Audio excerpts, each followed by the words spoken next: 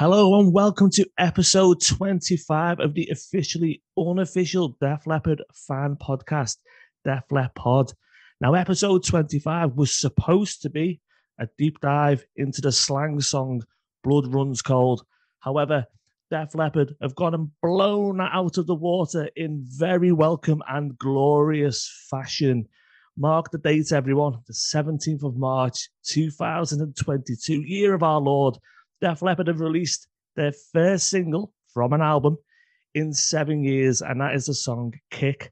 And not only that, they have announced the release of a new album coming out on the 27th of May, Diamond, Star, Halos, with no less than 15 new songs on it. So instead, Def Leppard Pod 25 is an impromptu, completely unedited, and possibly slightly chaotic and overexcited instant reaction to one, the new single, and two, the album announcement. So my name is Neil Poole. I'm here in the Sparkle Lounge, and joining me is Paul Burns, a young man alone in a budget hotel in the King's Cross area of London.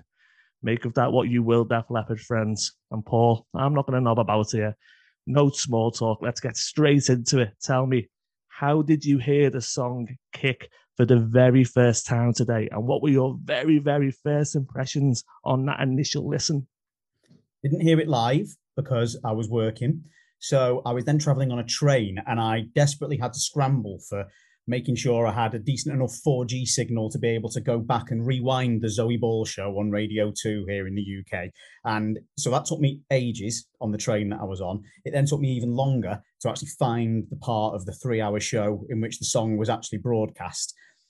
But so I then was able to listen to it through headphones on the train about an hour and a half after it had initially landed. So I'd read about an hour and a half's worth of Twitter feedback on it. And my initial impression was not as universally glowing as everybody else. But before everybody gets the pitchforks out for me, I will hopefully be able to contextualize that in this conversation. And hopefully, by the time we get to the end of this podcast, we'll all be friends again. And I will be able to explain what's happened through the course of the day. Okay, excellent. I also heard this. So for anyone who's not entirely sure, the world premiere of the song was actually on the Zoe Ball breakfast show on Radio 2 in the UK this morning, and he played it at 10 to 8, or just after 10 to 8. Now, it's the first time, Paul, I've listened to like breakfast radio, and certainly BBC breakfast radio, maybe ever. To be honest, it's not something I would normally listen to. But anyway, I timed it with my drive to work, that just as I was pulling up outside work, it came on. And when it came on, as well as the actual playing the song itself, there was a little introduction from Joe Elliott where we got some information about it. It was just lovely to hear Joe's voice. Oh, and by the way, when the song came on, Paul, I pulled over because I thought I need to pull over and give this my full attention. Now, I had a slightly strange experience of it because in my car, I've got quite an old car. It's not a very good car, Paul. And only the speaker in the right-hand side door works. So I heard a very mono version of the song. But what I can say is the sun was coming through. I obviously had to spring on my step because I was going into work to make a difference and indirectly save lives. And then you hear Joe's voice telling us it's the first single. We find out that it's being put together entirely remotely, the song and the album to come. And we also find out from from Joe's introduction that this was the very last song that was written for the Diamond Star Halos album. And in that way, it's very much similar to something like Pour Some Sugar on Me, which was the last song that was put on. And then obviously that became a big hit. Hopefully Kick will become a big hit as well. So I listened to it. What I would ask you then, okay, in terms of when you first heard it, it was the type of song I was expecting, okay, because of the build up to it, which we'll talk about in a minute, and the Diamond Star Halo, which is obviously from the T-Rex song, and the idea that at least some parts of this album are going to be 70s inspired and glam inspired. And we know Def Leppard are into them. I did get a sense that this first song might be of that, like have a nod to that glam 70s era. So when it first came on, I was like, okay, this is what I thought it would be. Is it what you were expecting? Regardless of what your first impressions were in terms of your opinion of it, is it what you were expecting, or was it a different type of song to what you were expecting? Very much what I was expecting on the back of the build-up campaign and the social media campaign. Everything got given away by the title, didn't it? The Diamond Star Halos title. There weren't many people out there who didn't draw immediately that line to T-Rex. Or again, for the US listeners, Tyrannosaurus Rex. I think they were given the full title in the US. Is that correct? I think they were, yeah. So it was an easy line to draw. I must, on that first listen as well, I must just reference back to something you just said about listening on BBC Breakfast Radio, because I'm exactly the same. I've not listened to BBC Breakfast Radio since Chris Evans was on Radio 1 in circa 1995-ish. So what happened was, when that voice note was played from Joe, it was as lovely as it is to hear Joe's voice. What they opted to do was play it over the introduction. Yeah. So a large part of the experience of listening to the song was immediately removed. And then the DJ, Zoe Ball, she spoke over the outro of the song as well towards the end of the broadcast. And then later on, when it was released on Spotify, it became quite clear that actually this was a radio edit version we'd heard as well. So there were actual differences with what would appear on the album version. So it became clear to me quite quickly why perhaps my first impression hadn't been as great as I would have wanted it to have been, if you like. But back to the original sort of question around it being the type of song that we would have expected to hear, I don't hide the fact that I am not a big glam rock fan. It's odd that obviously Def Leppard's whole thing, and particularly Joe, he's all about British 70s glam rock, which is amazing. It informs my favourite band's music, but I never put a T-Rex album on. I never listened to a Slade album, never listened to a Sweet album. It's just not something that I would ever do.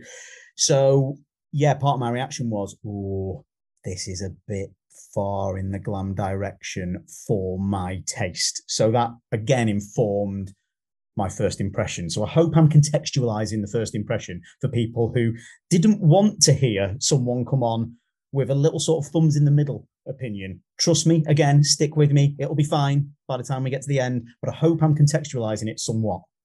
Yeah, we can put everyone's mind at ease now. Don't worry, very, very soon we're both going to go on about how much we really love this song and how we're absolutely made up with it.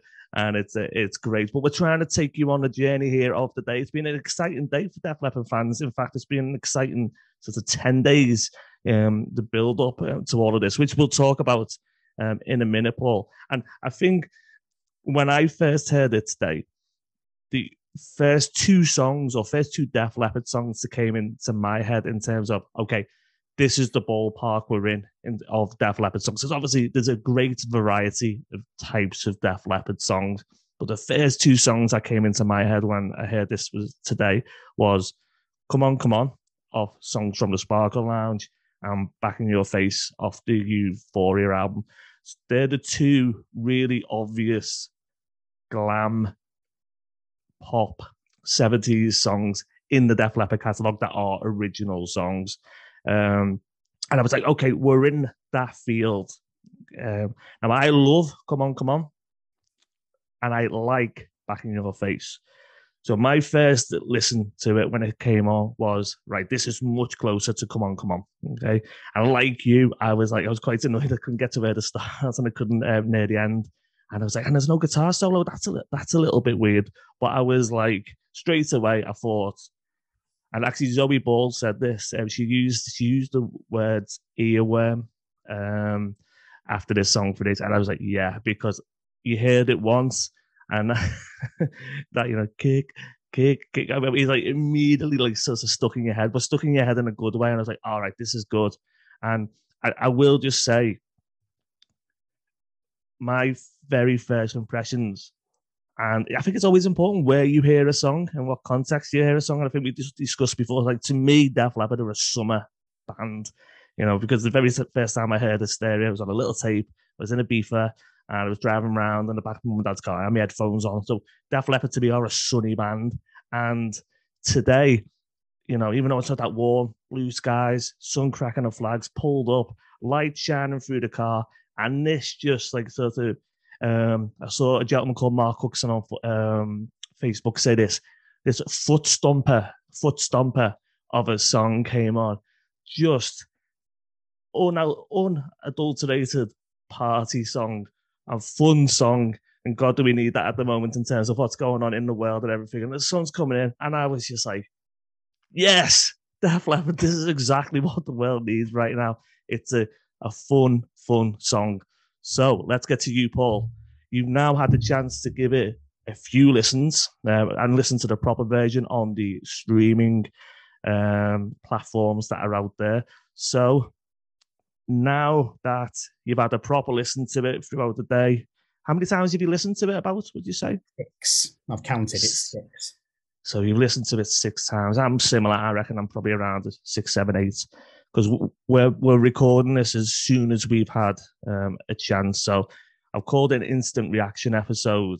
The song's probably been out like on platforms for about 5 hours at this point, but We've got jobs to do. We have people to feed, Paul. Yeah, definitely. So we both listened to it 5 or 6 times. I'm going to just open the floor up to you to say what you want now about this song and what you think of it on repeated listens. The earworm thing landed immediately. So even though my first response, I think I was a bit too focused on the glam thing, and I was very focused on the lack of a guitar solo. I don't know, US listeners, I know we've got people from other parts of the world, it's not just the UK and the US, but I know it launched in the US on, I believe, Sirius FM or Sirius XFM, whatever it's called.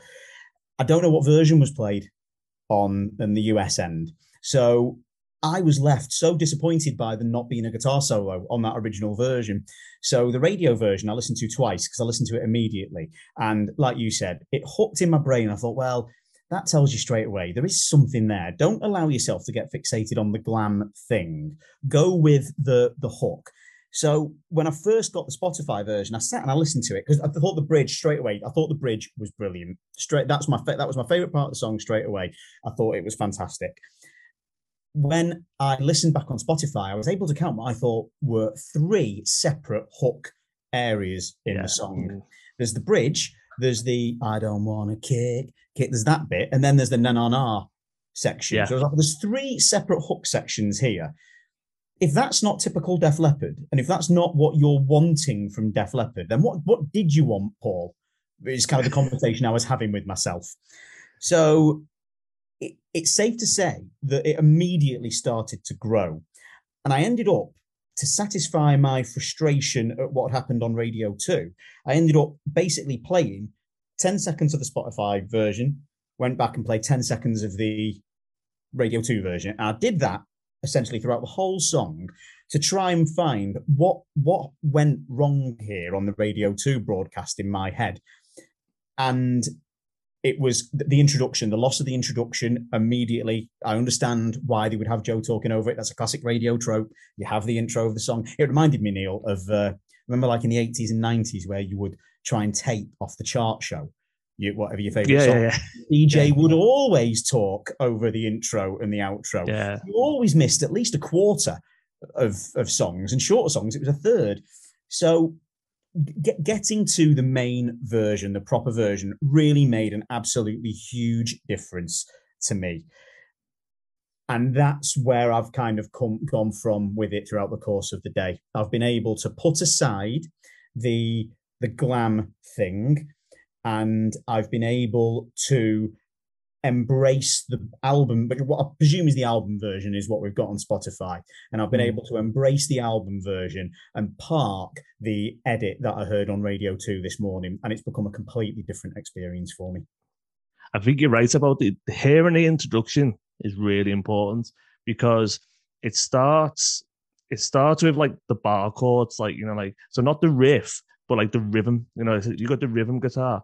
And then after the rhythm guitar, the riff that comes in foreshadows the melody of the verse. It's the same. So like, you know, the melody of the verse is the same of the riff that comes in after the sort of first few bars of bar chords or whatever. So that's really important that you hear it in that way, because you've got one level, then you add another level with the riff, and then you add the other level with the lyrics and the melody, which then actually is so it builds. So it's really important that you hear that to get Yeah, sort of the completely flavor of the agree. song.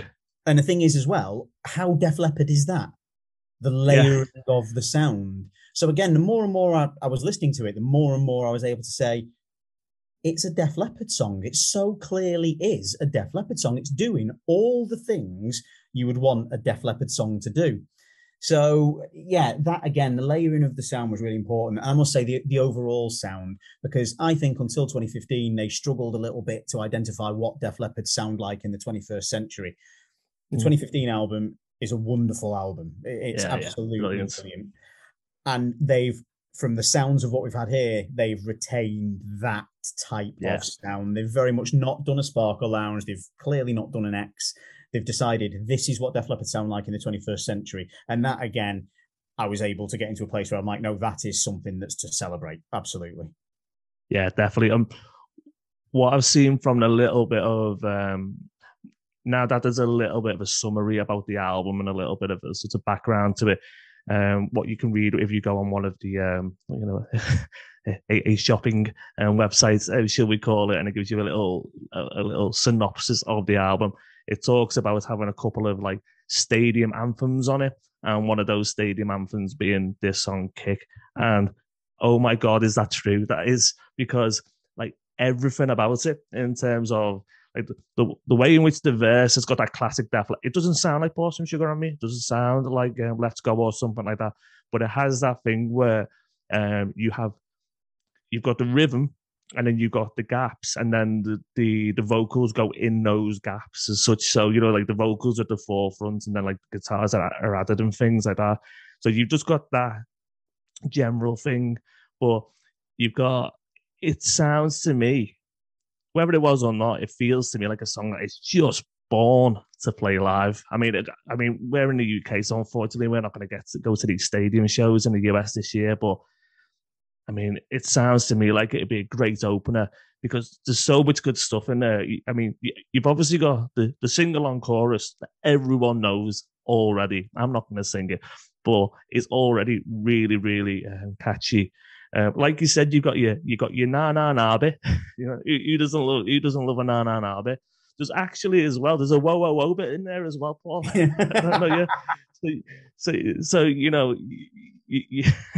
got the catchy chorus, you got a whoa whoa whoa bit, you got a na na na bit, and as well as that, what you've also got is you've got a bit where you got hand claps in there as well, by the sounds of it, and then you've also got a bit where all of the instruments just drop out, and it's just the drums and the vocals, which exactly you can imagine a stadium and everyone doing a sing along to that bit and what have you. So it's absolutely.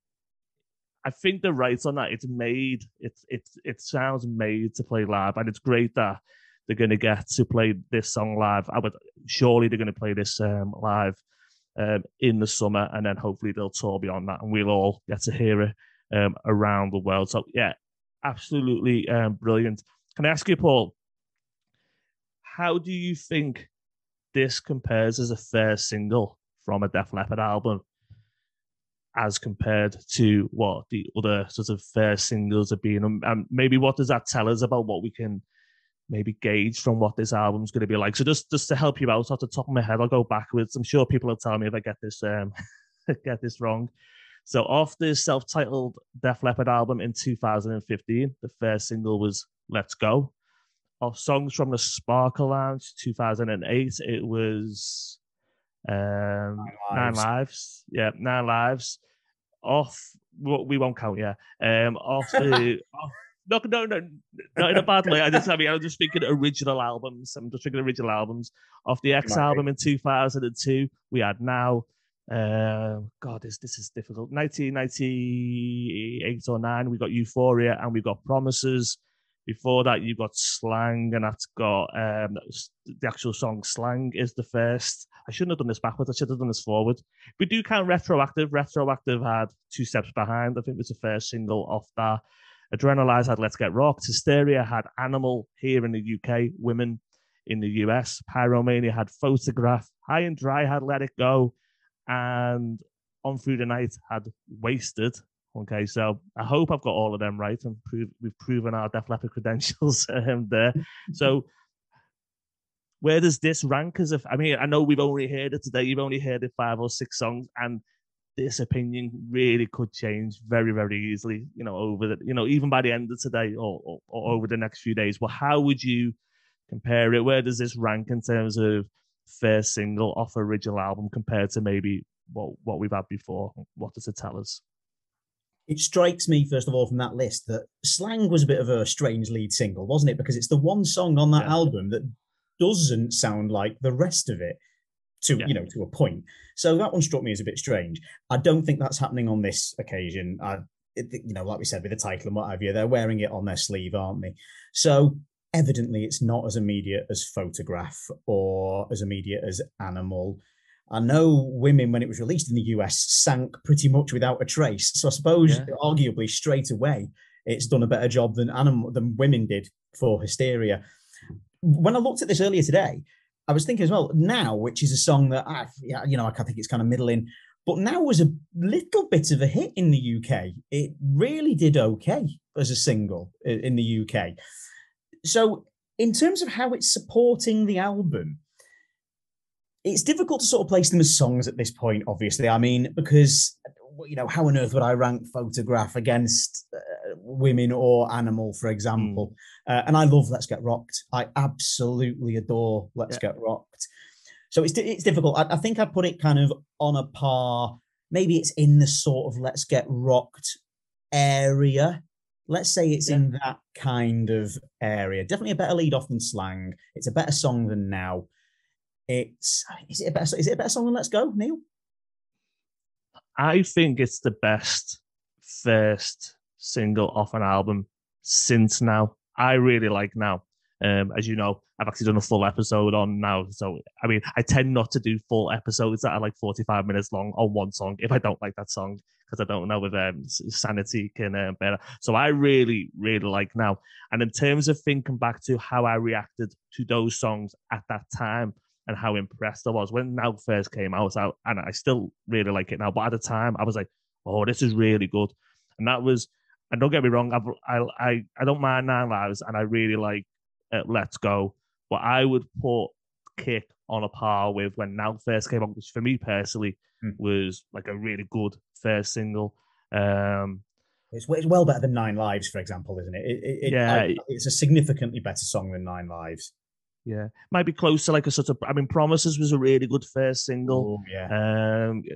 Is it as good as that? Maybe, I don't know. It's hard. We've waited longer for it. You know what I mean? So I've got.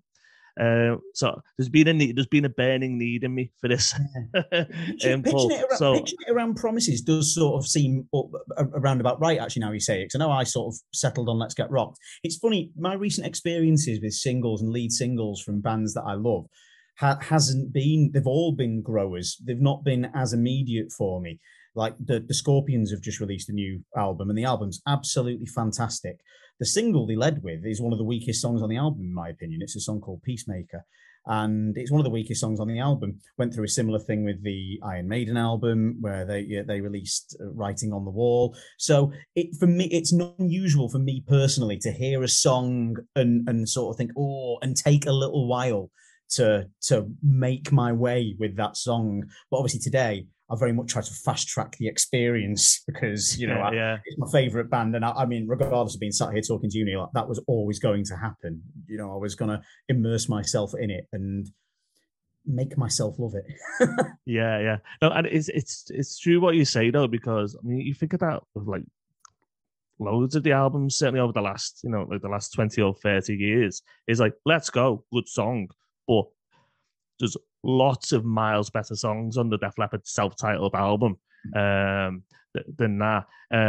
Sparkle, songs from the Sparkle Lounge, there's certainly loads of better songs on there than 9 Lives. X, I'm not too sure. So I think over like the last few albums, while those initial singles have been like good, they've been the radio songs or the commercial songs on those albums, and then those albums have gone on to sort of have a lot more variety and a lot more diversity, and a lot and songs with a bit more gravitas and heavier songs and things like that. So I think what you're sort of saying as well is we're thinking along the same lines of, even though this song's called even though the album's called Diamond Star Halos and there's the obvious glam nod to it, and even though this song is very much firmly like a leopardized version of 70s glam, I mean, we'll get a bit more of this on the album, but I don't think it's going to be 15. I don't think there's going to be 15 kicks on it, put it that way, especially if you've got two songs with like Alison Krauss on there, and we'll touch briefly on what we think the new album might be like in a minute. Right, can we just talk a little bit about, I know you love talking about lyrics, okay, and you know what, I'm just going to get my phone out here, okay, 2022, I've managed to find the lyrics. Loudwire magazine or whatever, or their website, they've actually printed out, well, not printed out because it's not on paper, but you know what I mean. They've given us the lyrics here.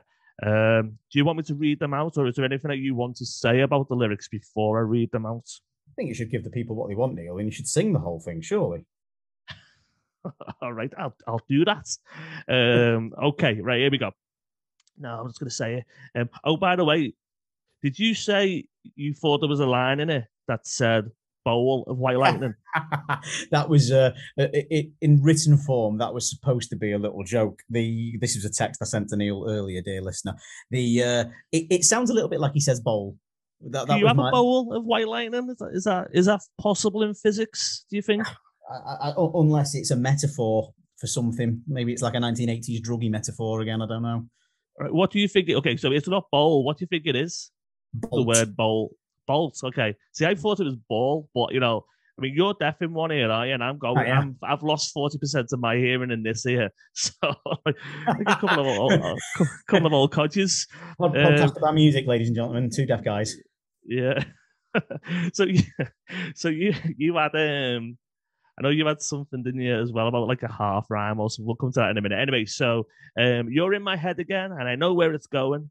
I know I'm going to need another taste of your poison. Oh, that's the bit you had a bit of an issue with, but I've got a counter argument to that. You're the pulse to my motor, my electric desire. You're my star blazed rhythm. Let me dance in your fire. Actually, you know what? Just saying this, you can hear like the rhythm in like it's not iambic pentameter, but when you did school, you did poetry at school, and then it's like with like poetry, it's in the rhythm as well as the content of the words. It's the way it's the way they sound. Joe has put into song here. Sorry to kind of cut across there because go ahead. Point that could be made there, but Joe has put into song here the thing he's always said around. We're not the answer, my friend. Not everything has to be the answer, my friend, is blowing in the wind. Sometimes it is the dub hubcap diamond star halo thing, whereby it's just about the words having a certain rhythm and it just sounds and feels cool to say. Now, that's why I sort of have a slight issue in that first verse, but that apart, and that really is a tiny thing. This just, even as you're saying it moves, doesn't it? You want to waggle your ass to this. It makes you want to move. Like you want to waggle your ass like Phil Collins in his tight white kecks. Oh, sorry, trousers. Everyone in the 1983 Rock of Ages video. So you're the pulse to my motor, my electric desire. You're my star blaze rhythm. Let me dance in your fire. And I just can't stop it all night, every day. And I just can't stop it. I love it that way. And then I don't want to kick your habit because you never quit. That bit, you know what? That kick, that quick. That's fucking brilliant. That it's so like simple, but like clever. It's like they've like the art of songwriting and just like nailing the type of thing that the human brain likes to hear and process. Is they've got that spot on. So anyway, that sounds weird when you read it out. So I'm not. I'll go on. I don't want to kick your habit. My accent's coming out there because you never quit. I got to have it. I don't want to kick your habit because you never quit. I got to have it. Nah, nah, nah, nah. Loads and ass. Okay. So won't you give me some more? I said, nah, nah, nah, nah, nah, nah. So won't you give me some more? Kick it. Okay, right. You're racing through my brain like a bolt of white lightning. Okay, so not. So I thought it was ball. You didn't think it was bowl. You were just you were taking the mick out of me. And I can't sleep it off because your love's always striking. You're the tonic to my thirst, sweet nectar of sin. I keep running away, but you keep dragging me in. It's good that. The way I said, I just made it sound like there's a dragon in the song, didn't I? Dragon as in dragging, dropping the G at the end. So they're the lyrics. So no bowl of white lightning, it's just there's a bolt of white lightning. What was your thing about your poison? What was the thing that you were needlessly unhappy about in this fun song? They do a thing where it just sounds a little bit like he's trying to squeeze too many syllables in that another taste of your poison line. And oddly enough, because the rhyme is with going, and at best it's a half rhyme. But given that Joe mangles his vowels in order to make things rhythmic. That's part of his singing style, and it's lovely. I absolutely adore it. And he could do it with Poison, and he chooses not to. And I just think it's a really strange decision. That's all. That's all it was. It's a tiny little thing around it. I think just on the point you're up to, we were talking about White Lightning. You can't say that without thinking of Steve, right? Yeah. So exactly. What? I'm probably going to get to this. What do you think this song is about? I think it's just like really, just sort of not being able to get enough of someone of the well, it doesn't have to be the opposite sex of someone that you're attracted to, and sort of being addicted to them and not being able to kick the habit and not wanting to kick the habit, and that's why I think the half rhyme between going and Poison is obviously a clever trick utilizing English literature because, as you know, Paul, the way half rhymes are often employed in poetry is actually to imply some sort of dissonance or something not quite right, things rubbing together in a way that you wouldn't expect. And obviously, with this song, if you were addicted to something, you would want to kick the habit. You wouldn't want to not kick the habit. So I think this is a very subtle literary way of implying that dissonance and the way that this subject matter isn't going in the way exactly how we thought. And I wanted to say, I got a degree writing shit like that, Paul. So I hope you're proud of me. Well, I was about to say, how proud of yourself were you when you came up with that little observation? Well, it's sort of worryingly, this sort of stuff comes to me quite easy, and that's why I've never got a proper job. But anyway, there you go. Listeners, if you could see the look on his face, honestly, so pleased with himself. I'm so proud. So I don't necessarily think this is about a person. I'm drawing on the White Lightning thing, maybe too much, but this could be about a song.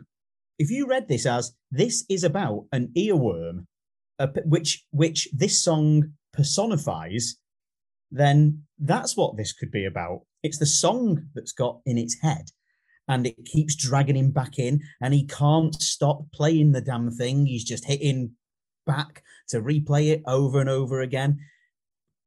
That's just a little suggestion that it need not necessarily be about the human object of desire. I mean, you can actually read something really dark into it if it weren't such a happy tune, because you could read it as a drug reference. And again, if you were being really dark about it, you could relate that back to the White Lightning line. Evidently, I don't think that's at all intended. But I do think, given this song itself is an earworm, I think there's an argument there that this could be about a song.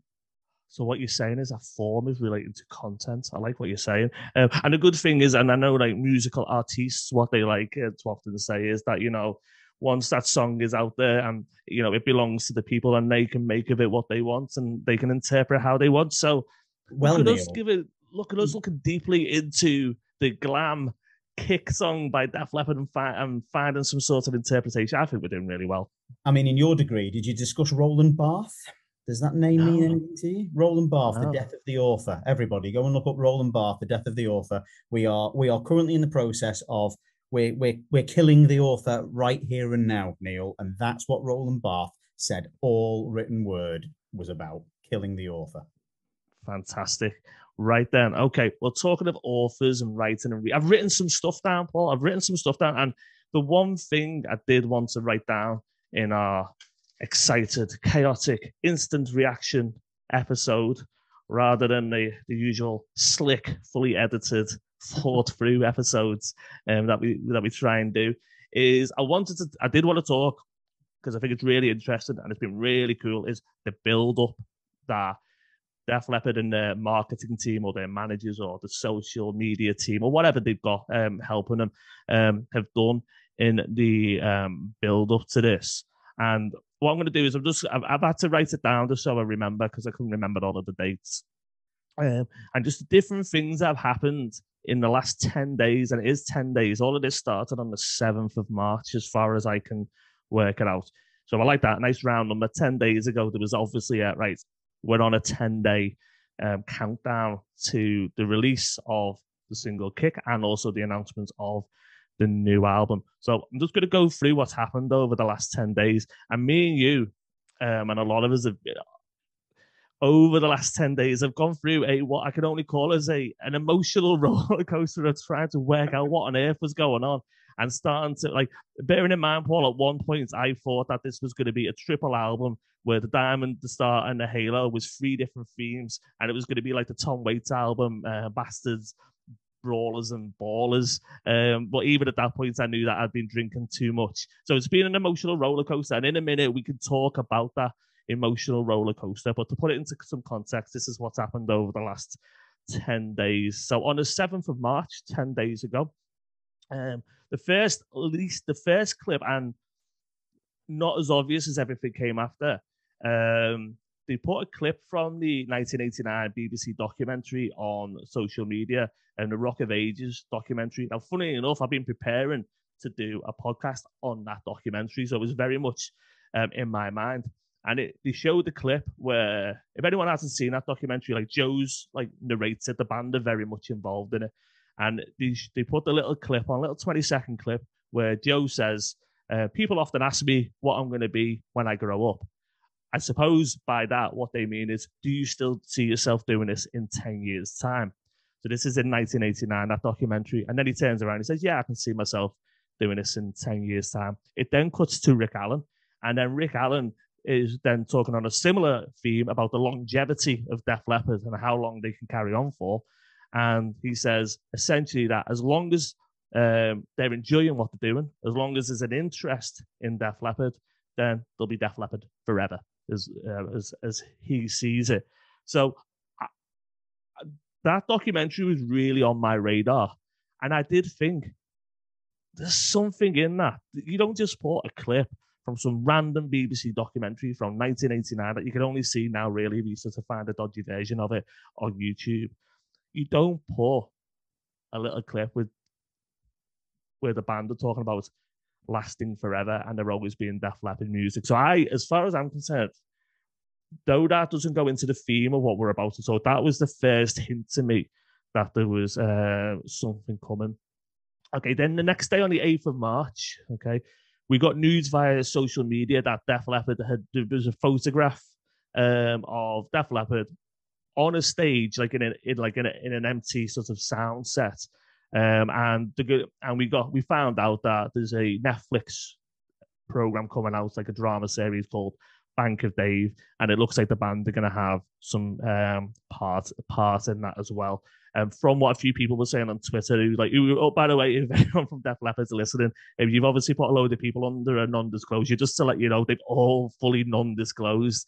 And there's a lot of people saying, I was there, but I can't tell you anything. And they never. So well done, those people. And I think now that this has come out, I think it's good that less of this came out before, because it's been like a real treat. It's genuinely been like being 12 years of age again, and just like really exciting. All of this. So Netflix, Bank of Dave. So we knew that they were out and about and they were doing stuff and they were together and they weren't all still locked away in their houses. Okay. Around the 9th of March, okay, we get a tweet. I'm going by Twitter there, but all of this was on Facebook and Instagram as well. So there's obviously the Vault website, which is the curated online museum. And there was a new collection of their stuff from Joe's Garage. And then in that, what they did is there was lots of random capitalizations of what they'd written in the tweet or the Facebook post, and the letters D, H, and S, not the furniture store. Is that DHS or the I don't know. Right. There's a furniture store. I think it might be called DHS. It's always got a sale on. So there you go. DH and S was randomly capitalized. There was a little bit of theory going around that might mean days, hours, seconds, and it was a countdown. People who thought that weren't a million miles away from it when we see what happened later. Around the 10th of 11th of March, there was another post about the vault, and again, different sentences, but that same capitalization. And on the 12th of March, this is where sort of things really ramped up, I think, and then you sort of really got a sense that something was about to happen, is they posted a picture that had like a black background, and it had some like astrological sort of symbols on it and things, and stars and diamonds, but it was pretty plain. And then there was like a message to people in North America saying, remember to put your clocks forward. And there was a line there about time. And there's actually, the line was, the clock on the wall ticks away the hours. Okay. And again, the D, the H's, and the S's all put in capitals. And then there was lots of emojis as well. There was lots of diamonds. There was lots of stars. And there was lots of things that looked like halos. And then on the 14th of March, okay, so a few days ago from when we're recording now, is when the Diamond Star Halo.com was launched, which was like this sub Def Leppard website. That's when things got really, really exciting, where there was a countdown clock, which was counting down. Well, initially in the UK, it was counting down to 10 a.m. today. Then they changed it, it was counting down to 3 p.m. And then they were counting it, then they changed it was counting down to 2 o'clock. So I think what happened there was, it was supposed to be 10 a.m. in the States, but they did it as the UK time. Then they put it as 3 o'clock, so it correlated with America. But then they realized we haven't put our clocks forward yet. So it was an hour ahead, and then they moved it to 2. I think something like that's happened.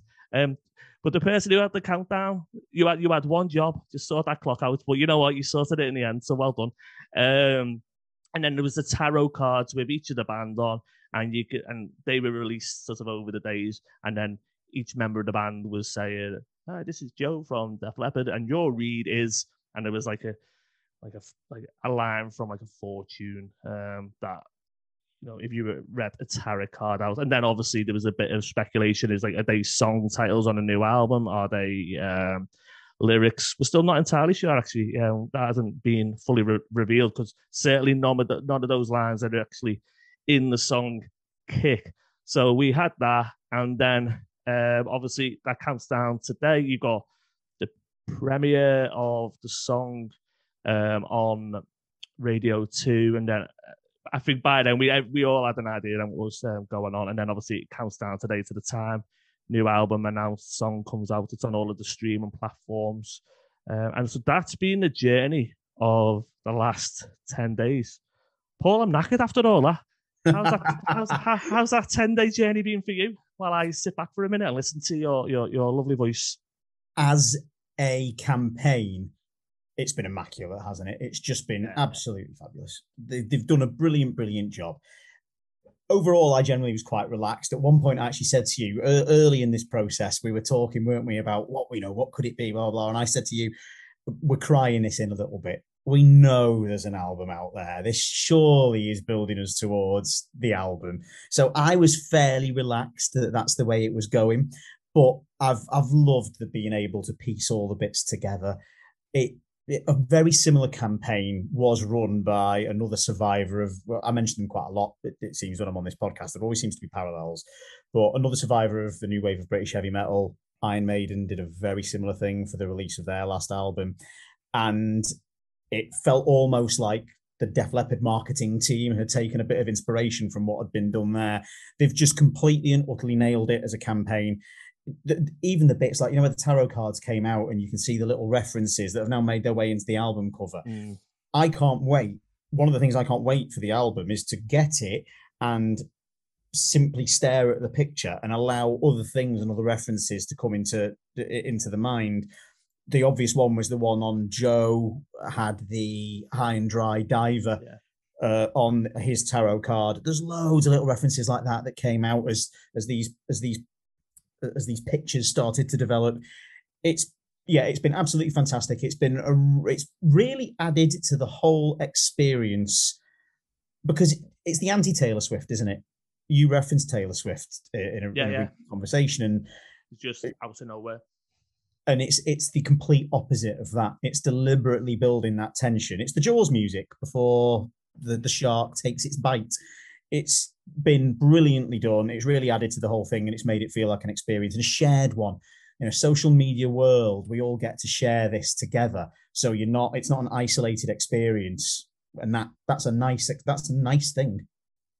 Yeah, no, it's been great. And what's been really interesting, massive shout out to Rock Brigade Forum and all the people who are involved in that, by the way, because they've been really good at posting things and piecing this together and sending the emails as things have come out.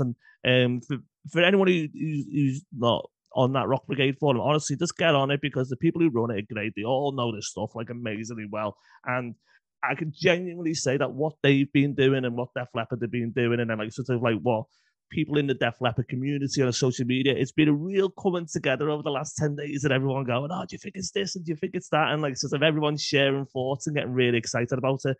And early on, I mentioned about feeling like, I was 12 or something like that. I'd be really excited.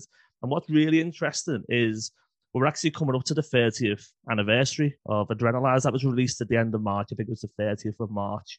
And so there's been things getting shared around on the Rock Brigade Forum and different social media in terms of 30 years ago, Let's Get Rocked was the big single that came out, and it was premiered on Radio 1. And everyone stayed off school or bunked off work to go and listen. And it was a big thing. The premiere was on, the BBC radio, and it was much anticipated, and it was really excited. And I think it's dead. I'm sure it's just by fluke, not by design necessarily, but this experience, in terms of the excitement, the build-up, has mirrored that 30 years ago for me with Adrenalize, where it's being really built up. And I think what's also helped Def Leppard with this is other bands. And what I mean by that is that older rock bands and older metal bands and older melodic rock bands, you have been releasing songs and albums over the last couple of years, and they're all releasing really good stuff.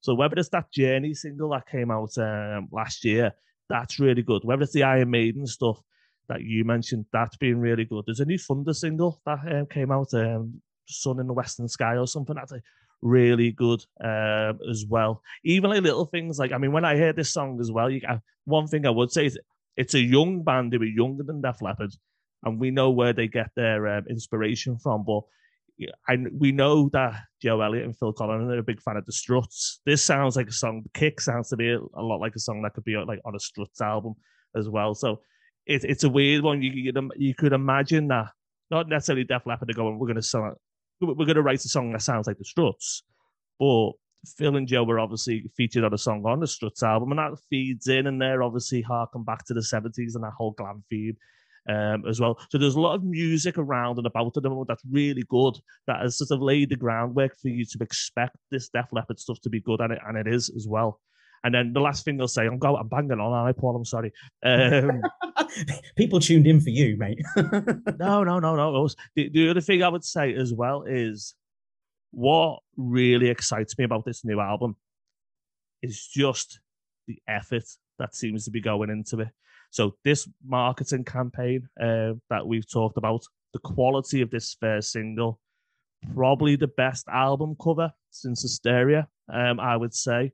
It's a fans album cover as well, because it's got that Iron Maiden Somewhere in Time thing going on, where there's not to that extent, but there's lots of references, and I think it's a bit of a fanboy or fangirl album cover, where those of us, who are fully into the band and not fair weather fans, we'll see lots of little known references in them. We all love that, don't we? You know, we all like love 100%. that type of That's thing. what I meant. Like in terms of one of the things I'm so looking forward to when I get my vinyl copy is exactly that, is having a piece of artwork to pour over, because I don't think that's been the case with Def Leppard. I actually really enjoyed, having said that, I really enjoyed the cover of the last album. I bought the t-shirt because I really, really liked it. But yeah, generally speaking, they've not been album covers you can pour over like you can with Hysteria, for example. So yeah, that's been just another touch. I suppose what you're getting is that there seems to be a belief. There seems to be presenting a belief that what they have here is something that's pretty special. That's the image, or what's the word I'm looking for? That's the impression that they're putting across here, that they've actually got something pretty special on their hands. Okay, so let's finish off. We're not going to do a big massive talk about the new album because I think, you know, we're just trying to digest it all coming in today. Part of me sort of doesn't want to look at the song. I've looked into some of the song titles, and I know we know a little bit about it.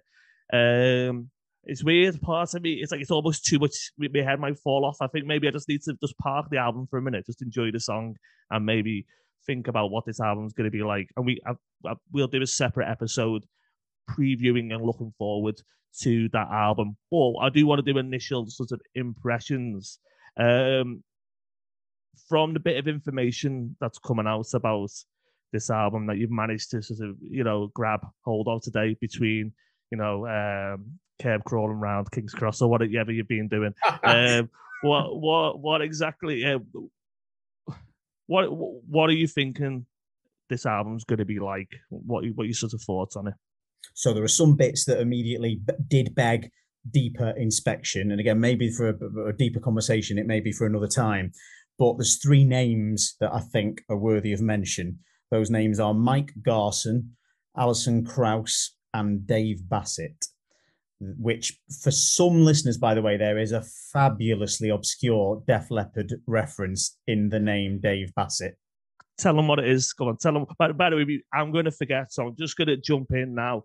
The person who told us about Kick being a co-write with Phil Collen and this Dave Bassett was nice fella called Richard Evans on Twitter, and he put out on Twitter earlier, and then I've been trying to verify it all day and find out where did you get that from? And I tweeted him earlier, and he told me, so thanks loads for coming back to us on that, Richard. Essentially, if you go into the Spotify credits, which I hadn't thought to do because I'm old, then it tells you who wrote the song. So Kick is written by Phil Collen and Dave Bassett. That's a surprise to me. I would have thought this sounded like it had Joe all over it, to be honest. But that's why we're talking about Dave Bassett. Tell everyone the Dave Bassett thing, Paul. I think most people listening to this will be familiar with the Don Valley show, and will remember that when Joe comes out for Love Bites, he's wearing a Sheffield United shirt. Sheffield United are a soccer team here in the UK, and they were once managed. So Joe is a big fan of Sheffield United, and they were once managed by a guy named Dave Bassett, who is something of a kind of comedy figure in, I would say, British English football culture. Is that a fair thing to say, Neil? He's quite a sort of funny character. Yeah. I mean, he was around. Obviously, he was around a lot, like in the 80s and early 90s. So, do we think that former Wimbledon and Sheffield United manager Dave Bassett does have a writing credit on the song Kick, or have we found it? Because I'll be honest with you, I haven't had the chance to look. Have we found anything out about another possible Dave Bassett to exist in the world, or is it Sheffield United former manager? Let's say it is the Sheffield United former manager, even though let's leave it at that. Yeah, let's say it is. But I will say again, thanks, Richard. I follow you on Twitter. I notice you haven't followed me back, Richard, but don't worry, I don't take it personally. And I hadn't, in all the stuff I'd read, I'd forgotten that it was you, and it was one of my favourite little tidbits from the whole thing. I've really had fun digging into the Dave Bassett stuff today. So yeah, maybe there'll be another time where we can talk about it in more detail, but I do really appreciate that. The Alison Krauss thing, I mentioned Alison Krauss. She's obviously worked with Robert Plant, and she sings on 2 songs here. There is a really good interview that I must point people towards on planetradio.co.uk, where Joe talks in a bit more detail about how Alison Krauss and Mike Garson, who had a lengthy career playing with David Bowie, about how they got involved in the album. And their involvement is really quite interesting when you dig into this little interview. So that's something there's just another layer of intrigue there in terms of the album. We talked build up and how much intrigue there is. So that really stood out. There was one other little thing that stood out, and I didn't know whether to turn the tables on you here, Neil, and give you a tiny little quiz and whether you would want to do this or not. No, let's do it. Let's do it. If I fall flat on my face, let's just say I've had a really hard day. Yeah. And you know what? You have. That's my excuse. Everyone was getting excited, and there was loads of stuff going on Def Leppard, and I couldn't get involved in any of it due to work. Oh, it absolutely killed. Look, you can't see it, right? Just to show you. Look how many. Oh God! Just look how many drugs I've got in my head's absolutely banging. I was like, I want to do this podcast. I want to get out. I've never done an immediate reaction one before. Oh yeah, my head's melted today, but it's mostly been down to excitement. So go on, let's crack on. Let's do the quiz thing. Let's see how I get on. I know you don't want to get too deep into track listings, but have you got the track listing in front of you? I have. Right, lovely. There is a song on there. It's that is also the title. Again, sorry to bring them up, but it's an immediate thing. That is also the title of an Iron Maiden song. Yeah, you know which one it is. From Here to Eternity. Okay, so the real quiz, office style. The real quiz here is that is the second time an Iron Maiden song title has appeared on a Def Leppard album. So the question is, which was the first? I've got to be very, very careful about dead air here, Paul. So what I'm going to do is I'm going to talk while I'm thinking. However, as we speak, I realize that I can't do two things at once. I'll tell you what. I'll go off and shall I read everyone some fun news headlines or the latest scores in the Europa League, or is there an American sport happening right now for our American listeners? I can maybe let's not do that. I tell you what. Let's have me admit defeat and not give it any thought, and you just tell us.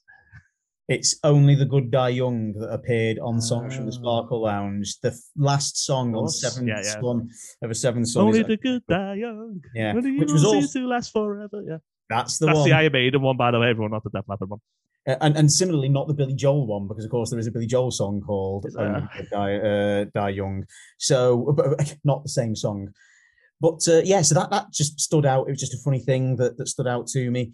So. Overall, you could say that what I've not got round to doing is deciding what I'm going to buy, because it is a minefield out there. Yeah, let's just explain this. Sorry, it's just coughing. That'll be in there. So what I suggest everyone do, just go to like the Def Leppard Facebook page. They then give you a link that takes you to links to all of the various sites where you could get different types of exclusive releases of this. I mean, by my last count, there's about 4 million different versions of this album that you can get. There's all different bundles, and you can get something. I mean, so like HMV, for example, here in the UK, you can get a lovely red and yellow. By the way, it's double vinyl as well, so it's amazing. And you get red and yellow double vinyl, but you can only get that in HMV. Then there's somewhere else where there's a clear vinyl. There's somewhere else where there's a picture disc. Actually, right, people can help us out here.